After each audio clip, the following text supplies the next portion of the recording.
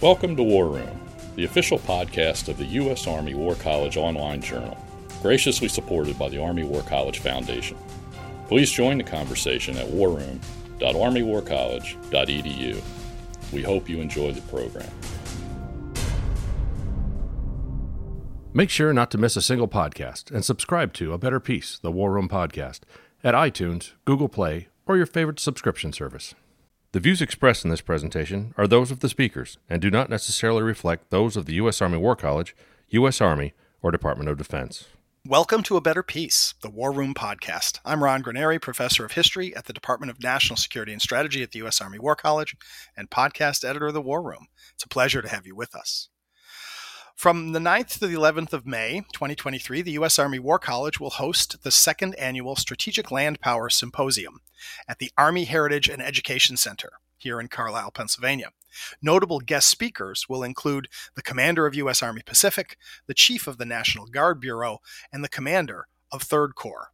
Bringing together students, scholars, and practitioners, the symposium aims to advance the concepts surrounding the role of strategic land power in cooperation, competition, integrated deterrence, and joint all-domain operations by presenting original research to senior leaders about how land power can help achieve future national objectives.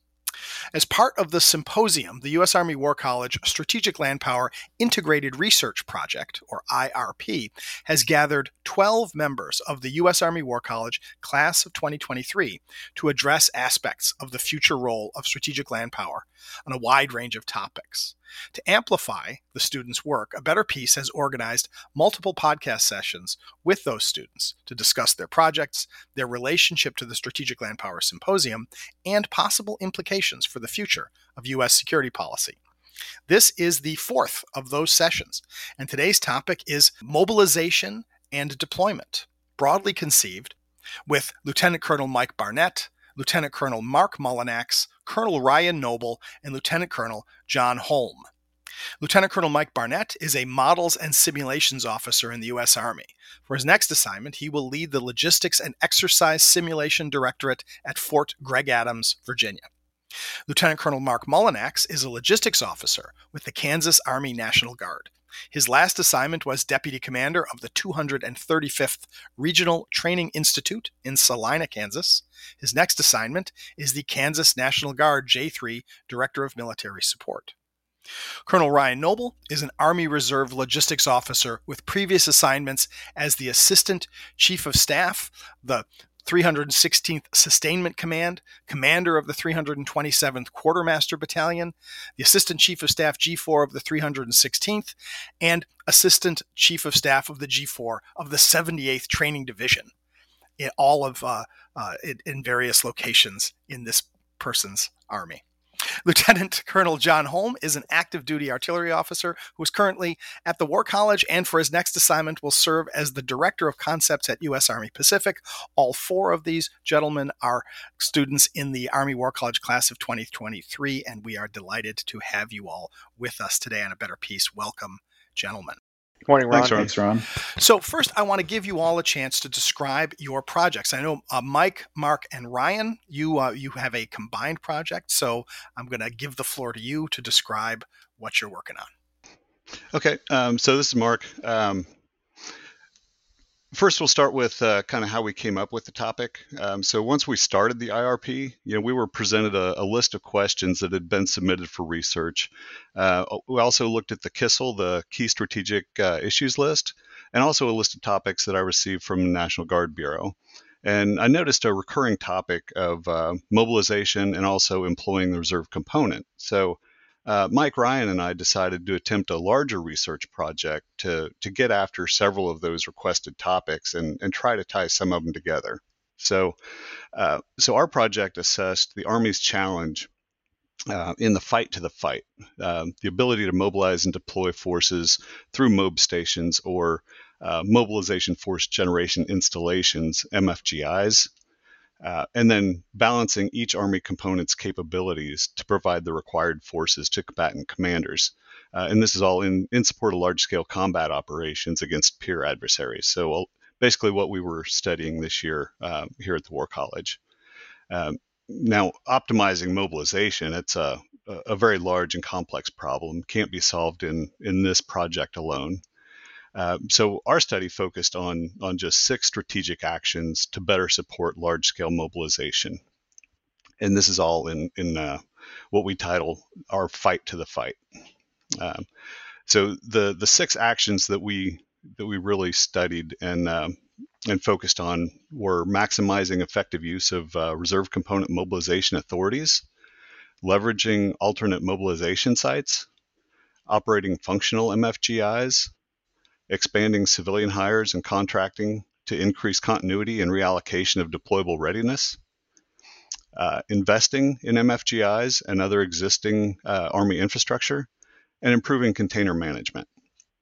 And each of us will discuss 2 of these topics as we focused on that for our research project.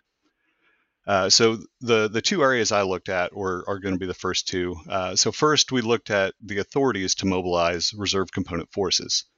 And these authorities, they reside in Title 10 of U.S. Code. This delineates the responsibilities to assign, allocate, and apportion forces into several mobilization levels. And each one has its own authorities, limits, and restraints. And what we found is that an adaptive and regular use of 3 of these mobilization authorities will provide forces faster whenever they're required for large-scale mobilization. The first of these is partial mobilization under Section 12302, which authorizes mobilizing up to 1 million members, but it requires the President to declare a national emergency. Next is Presidential Reserve Call-Up under Section 12304, and it's used when the President determines that it's necessary to augment the active force for a named operation or an emergency. The President then authorizes the Secretary of Defense to federalize reserve forces. So in a time of constant conflict in the gray zone, the President could delegate this authority to the SecDef for more regular use and employment of the reserve component. And third, pre-planned mobilization support under Section 12304 Bravo. It's also a great option, but it can only be used for pre-planned mission support of a combatant command. So the mission and the cost must be forecast and included in the service's budget. And so we found that adaptive and regular use of these 3 mobilization authorities will ultimately improve reserve component readiness and response time whenever they're needed. Next, we looked at how the reserve component mobilizes. And typically they go through mob stations or the MFGIs. But during a large-scale mobilization, these sites are going to be congested and time will be critical. So alternate mobilization options could expedite the process and reduce some stress on the MFGIs. The National Guard has used a process called home station mobilization for select homeland-based missions. Over the last few years, this home station mobilization has been developed further into an alternative called in-place mobilization, which is more often used for OCONUS deployments. And what we found to be most effective is a hybrid model focused on completing as much training as possible at home stations to minimize the time spent at an MFGI. And doing the research, we also found that First Army is further developing this concept to incorporate both the Army Reserve and the National Guard, and they expect to publish the updated tailored mobilization process this May. Thanks, Mark. Mike Barnett. Yes, Ron. So the thing that ties in from the MFGIs that Mark just talked about is one significant point is across the active component and reserve component, just want to consider that the active component deploys. They do all their training from the home station, then they deploy to the theater, wherever the crisis or contingency is. Whereas the reserve component across reserves and guard, as Mark described, they're going to go through several stages in the mobilization process. The congestion that he alluded to is going to be fraught with the active component leaving those stations and the reserve components coming in.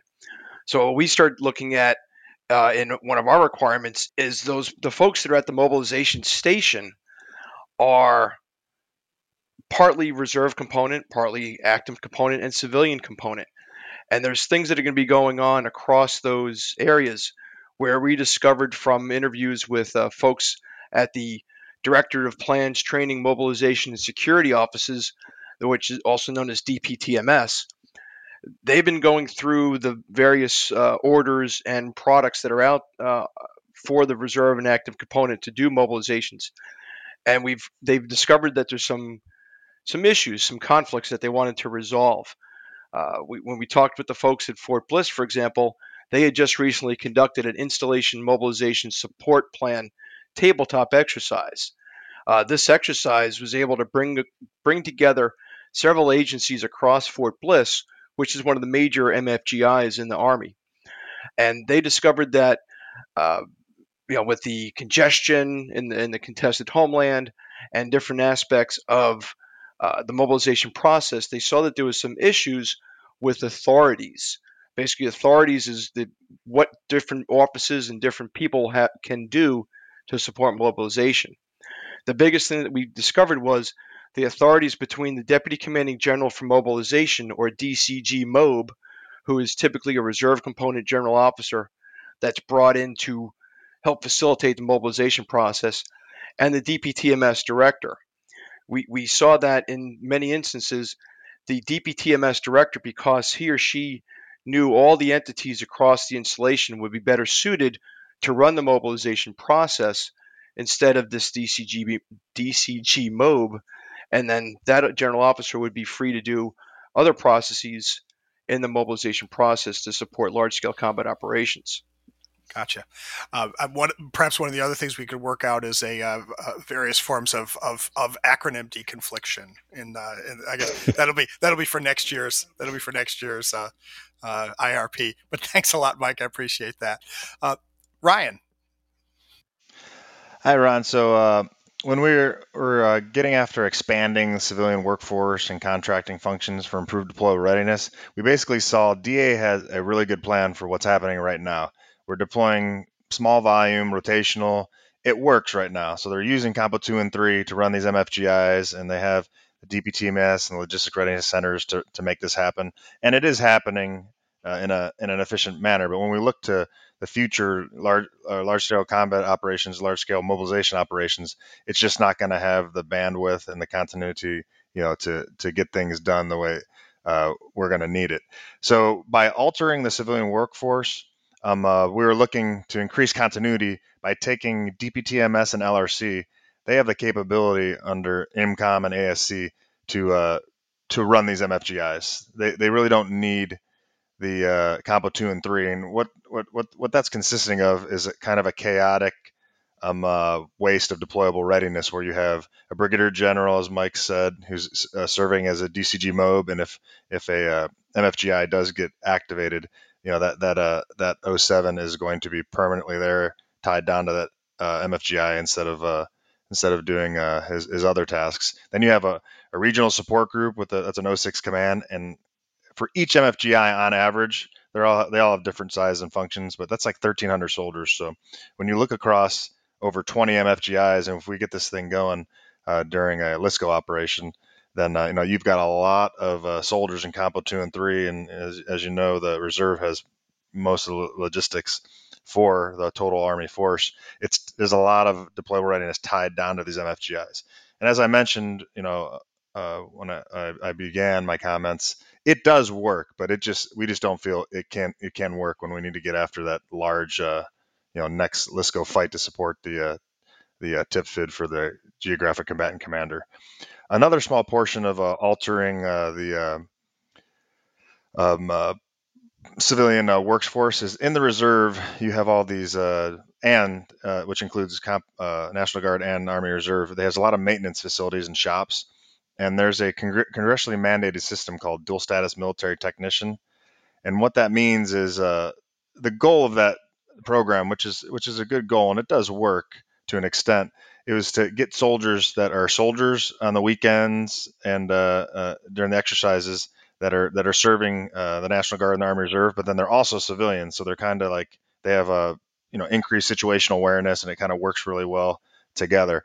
But what we're finding is in those shops that are very crucial for getting the equipment out to power projection platforms when we will need deployments, there's 90% of those wrench turners, so to speak, are are dual status military technicians, and there's a revolving approximate 30% vacancy rate, and that's due to many different things, like soldiers having to deploy themselves. Some soldiers become they want to go active guard reserve program, which they become full-time soldiers, and then their jobs are held for 5 years or so, and then they have to go to PME and just all sorts of other distractions. So the bottom line is the readiness divisions aren't able to get this equipment fixed the way they need to. So we're just looking for the reserve component to do a study and maybe find a better balance. Maybe not 90%, not 0%, but maybe not 90, maybe somewhere in the middle, 50%. So we can have better staffing at those installations, so we can really react to a large scale mobilization operation, when we're called upon in the future. So moving to improving container management, the bottom line is the Army lacks container management capacity to support a large-scale mobilization operation. Right now, the Service Deployment and Distribution Command, the system's good. We have all the tools we need. They have they have the ability to accomplish this, but there's three things that we determine that need to happen to streamline this and get us ready for the big fight. And that's to improve container inventory, improve container management, oversight, and increase proficiency of movement control team functions across the board, so we can reduce costs and improve execution. So number one, improve container inventory. The bottom line is we don't have enough containers. The reserve component only has about 10% serviceable containers of what they would truly need to actually deploy what they need. And Ryan, can I am curious, because the use of the term container, does it have an occult Army meaning, or are we talking about basically shipping containers to put stuff in to move them from one place to another? Well, the containers, the civilian sector uses it's called 20-foot equivalents, 40-foot equivalents, and there's very specific dimensions, and that's what you need because the STDC and Transcom, they're going to be contracting those large vessels. Sure. So we have typically the Army has 20-foot containers, and you got tricons and quadcons, and obviously like the different amounts of tricons and quadcons ultimately equal 20-foot equivalents, and that's how the Transcom and SCC books vessels and whatnot. I gotcha. So there is a specific definition, and in those containers a very specific way that load plans are developed and how all that stuff needs to go on there. And right now you basically have the current MFGI platforms of Fort Hood and Fort Bliss are kind of babysitting units to get that done. They kind of just tell you, bring it all to the MFGI. We'll pack it up for you, blocking, bracing, we'll get it done. There's just no way. There's not enough time. There's not enough capacity to make that happen in a large scale mobilization operation. So that's why we need to get those containers. We need to beef up the inventory slowly.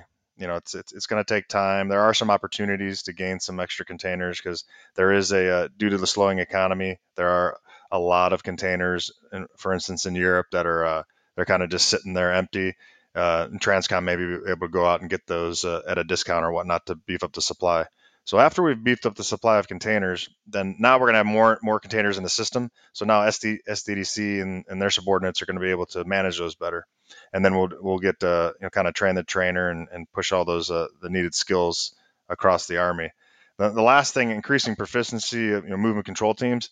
We have movement control teams, movement control battalions, sustainment brigades. We have all these organizations that know how to do this stuff. Once we get enough containers out there, once we get enough soldiers down at the unit level that are handling these things, and we'll just spread the knowledge. Everybody's going to get better at these load plans, and then all the different logistics automated systems that are already created. The Army doesn't need to buy anything else. We just need to get more containers, and we need to start exercising the use of container management in deployment readiness exercises, large exercises, before we actually get to an actual large-scale mobilization operation situation. So we want to be prepared for that. Sure. Great. Thank you, Ryan. Thanks, Mike. Thanks, Mark. I'm going to come back with some questions for the three of you in a moment, but I'm liking how, so this first presentation is about how we would gather the stuff up. So as active units begin to deploy, how we sort of move everything up behind them, right? The joy of logistics planning. But John Holm, your research project is about that front end, let's say, of the spear, and that is how do we get those, once those soldiers have been deployed, how do we actually get them into the fight? So tell us about your project. Yeah, that's right. Thanks, Ron.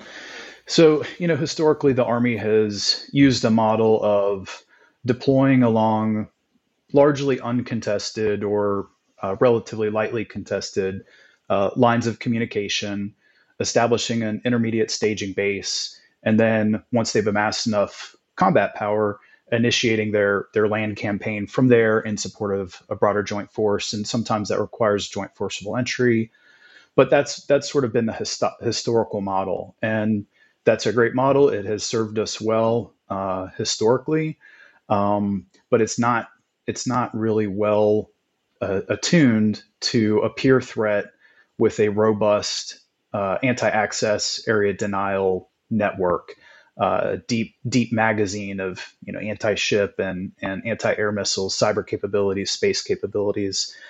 So that's kind of the problem that my research kind of dug into. The Army is doing a lot to try and modernize the way that we fight, but if we can't actually get into the fight, then it's all for naught, or there's some risk that needs to be ironed out.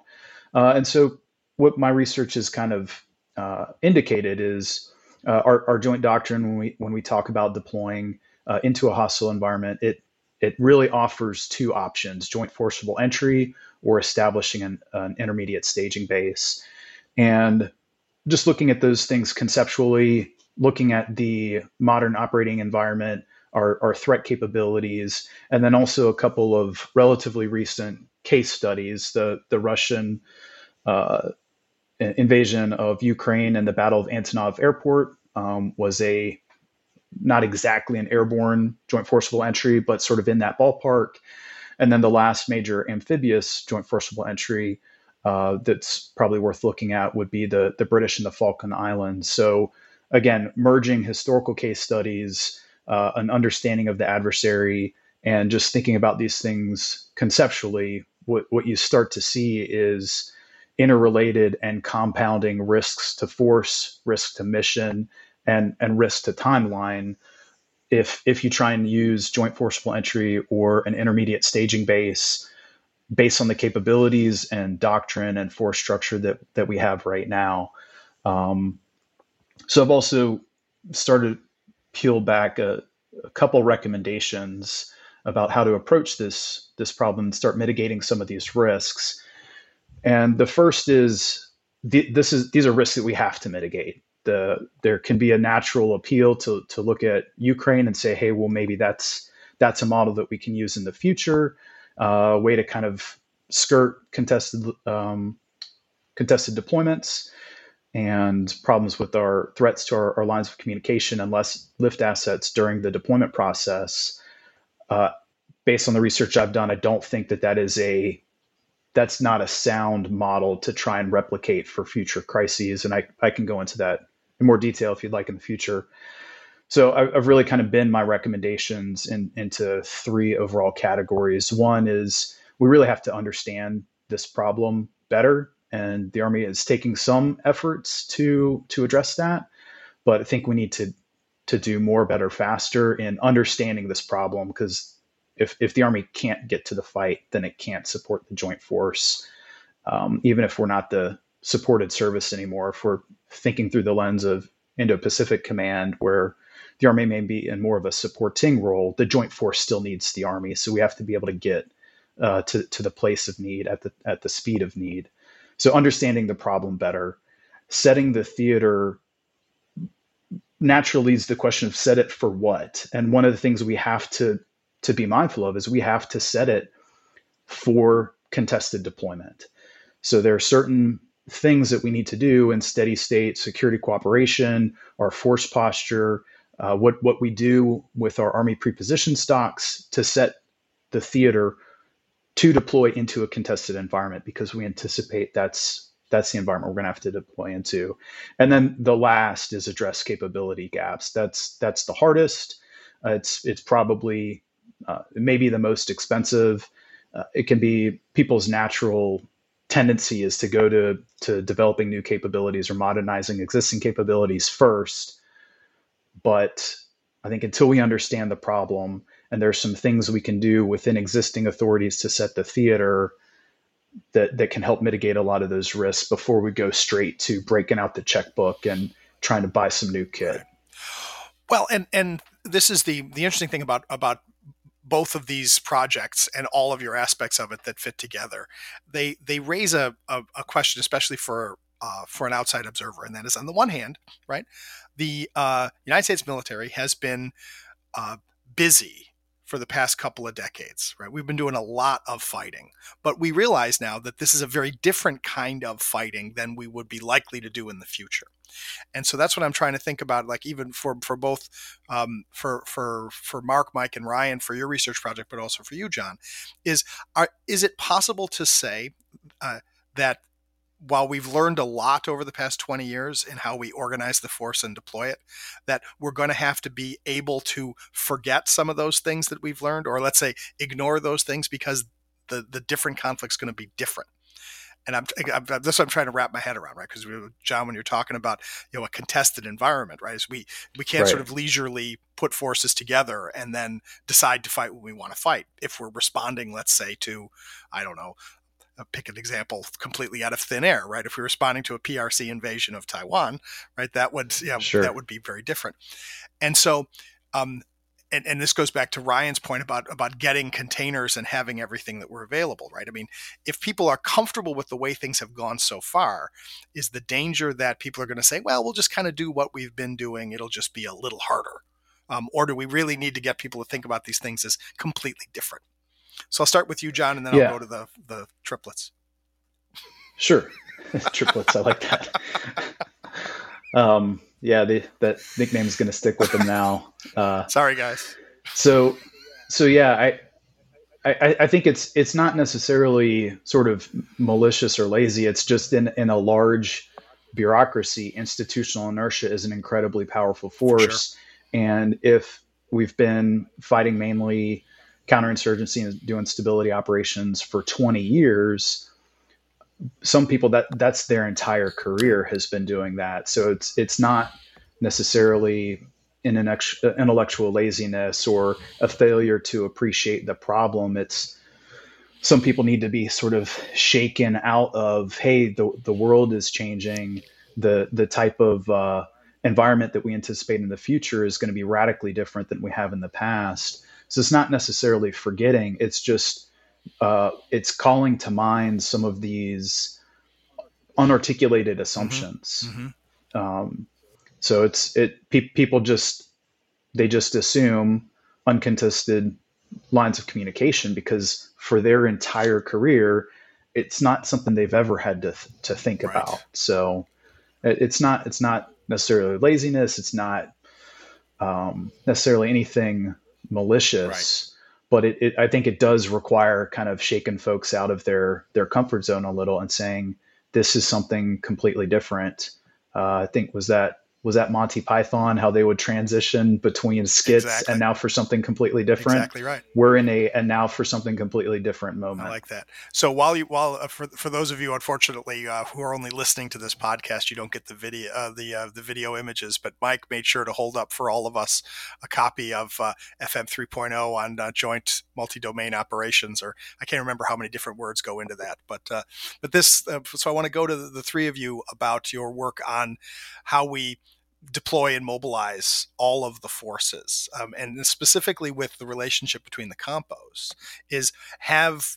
can we say that over the past 20 years, because goodness knows there's been a lot of pressure put on the reserve and the guard in their role within the overall mobilization of the force. Have the things that have been going on for the past 20 years helped to prepare us for the possibility of these large-scale operations, or are there things we're going to have to relearn or unlearn, or I don't know.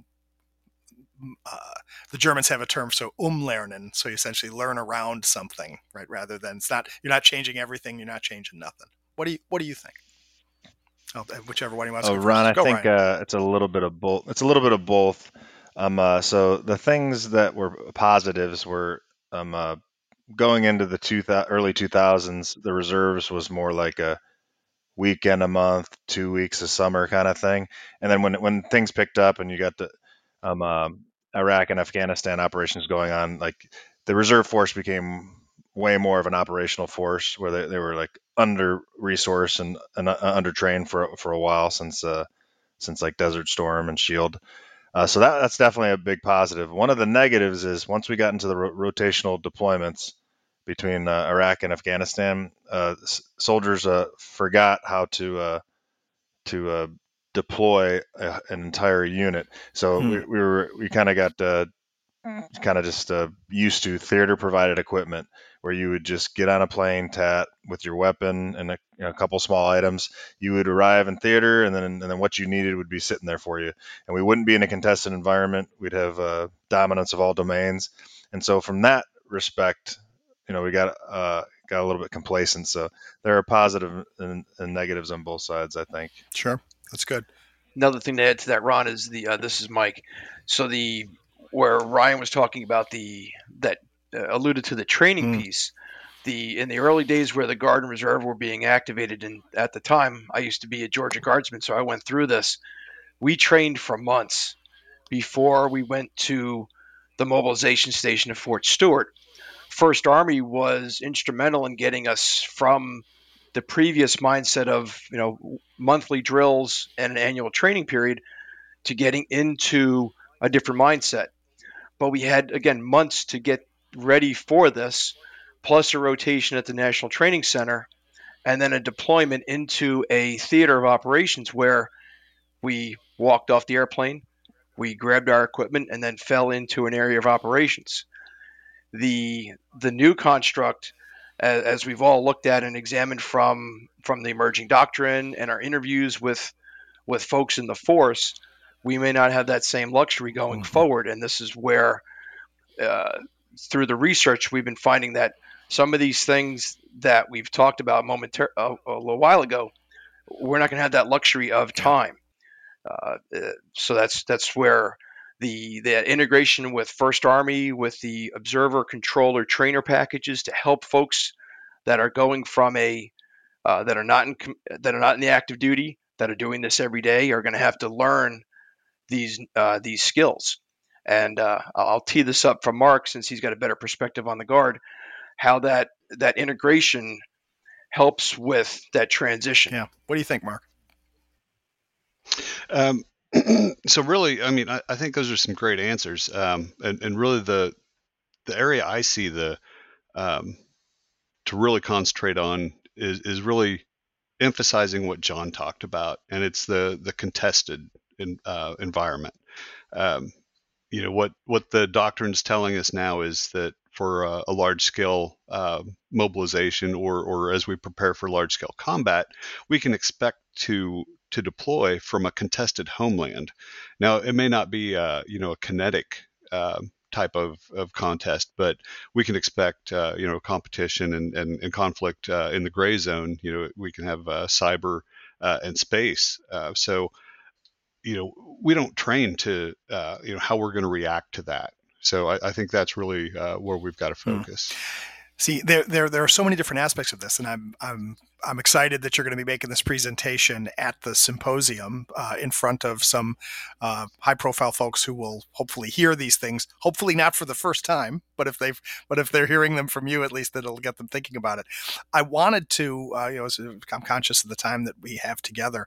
I wanted to ask all four of you how you feel your participation in this integrated research project has either fit in with or enriched, or both, your experience at the Army War College, right? As people know, every student's required to do a research project of some sort, but not everybody chooses to participate in an IRP.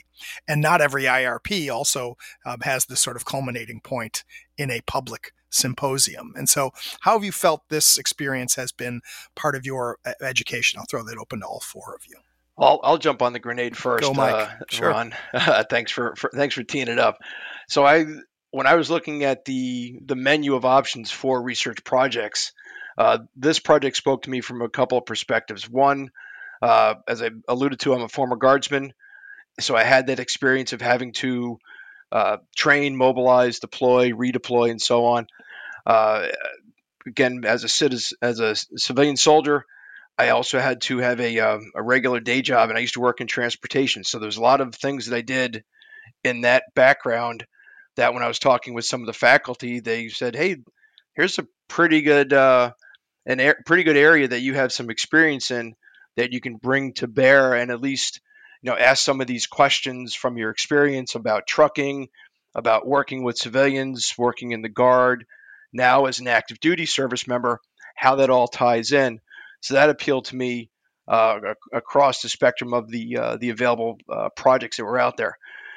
Plus, the way this IRP was packaged, it had a lot of the aspects of what we needed to accomplish in our War College experience also appealed to me because we had the paper, the podcast, the symposium.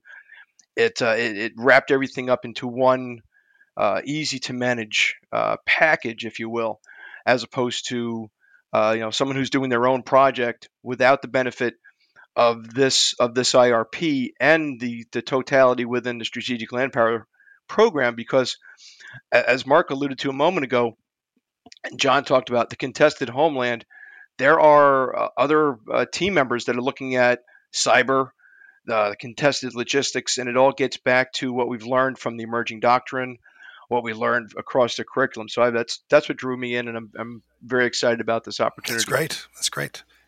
Anybody else? Yeah. John.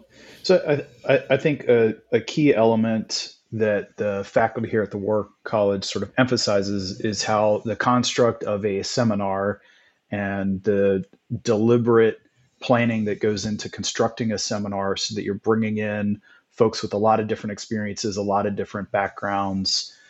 That's core to the learning experience of a War College student.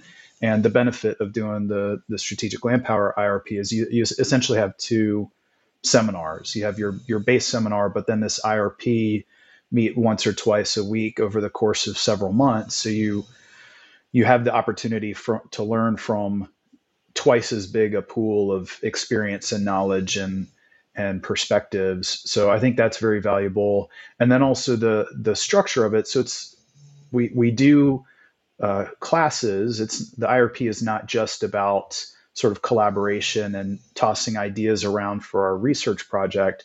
We do have classes that are focused on the theater army perspective, so kind of operational theater level of war, but they're developed largely to go in stride with the core curriculum. And so sometimes we'll have a class on cyber operations before we get to that part of the curriculum with our base seminar.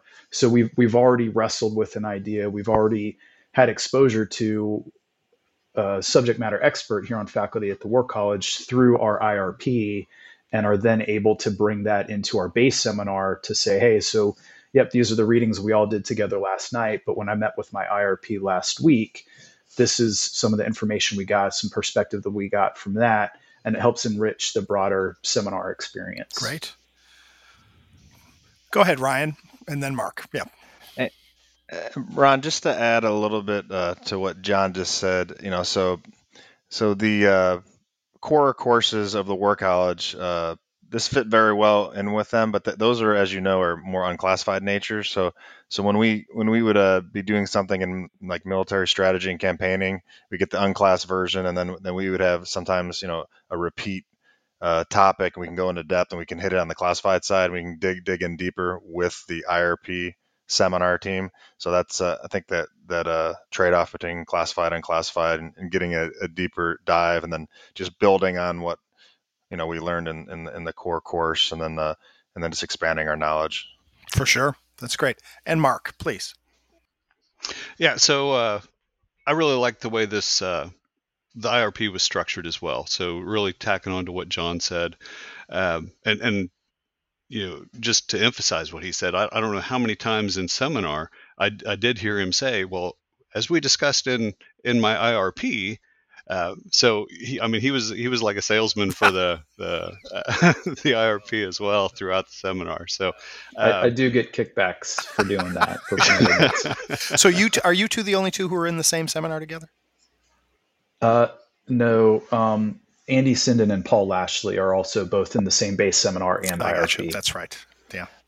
So I'm also with Lily. okay, so other Oh, there members you of the go. IRP. This is I'm, good. Yeah. So Lily, and Andy. Yeah, they were in different iterations of this podcast. Well, and of course, that's the idea of, right, we want students to come here to have a variety of academic experiences, right? One of the things that the dean will be pleased with me for saying is we want to develop sort of more tailorable education. We want students to feel as though they're making choices that are shaping. While there's a certain degree of knowledge we're hoping that you're all going to take away, we also want you to be able to develop those things that are going to strengthen both the things you're already interested in and make you prepared for the future. There's a lot of different aspects of this topic, but unfortunately, we're just about out of time for this conversation. It's been a real pleasure to have the four of you here to talk about your work. I wish you lots of luck in a positive way with your last few weeks as students here at the War College. Right, we will be done by the beginning of June in your future assignments at the symposium, which I'm sure is going to be a really great experience for you. But thanks so much, Mike Barnett, Mark Mullinax, Ryan Noble, and Jonathan Holm for being with us here on A Better Peace. Thanks, Ron. Thanks, Appreciate Ron. being Thanks, here. Ron. And thanks to all of you for listening in. Please send us your comments on this program and all the programs. We're always interested in hearing from you and give us suggestions for future programs. Please take a moment after you have listened to this conversation and consider subscribing to A Better Peace on your podcatcher of choice, because if you want to be properly mobilized for future strategic and intellectual challenges, what would be better than having yourself prepared by regular access to the conversations here on A Better Peace? And after you have subscribed and so properly mobilized and prepared yourself for intellectual deployment, please rate and review this podcast so that other people can find out about us too. We're always interested in growing this community for conversations like this one. And even though this conversation is over, we look forward to welcoming you next time. And so until next time, from the War Room, I'm Ron Graneri. And that concludes our program. Thank you for listening. The views expressed in this podcast reflect those of the speakers and do not necessarily reflect the views, policies, or positions of the U.S. Army or the Department of Defense. Let us know what you think. Provide us your feedback, comments, or suggestions through our webpage at warroom.armywarcollege.edu. And have a great day.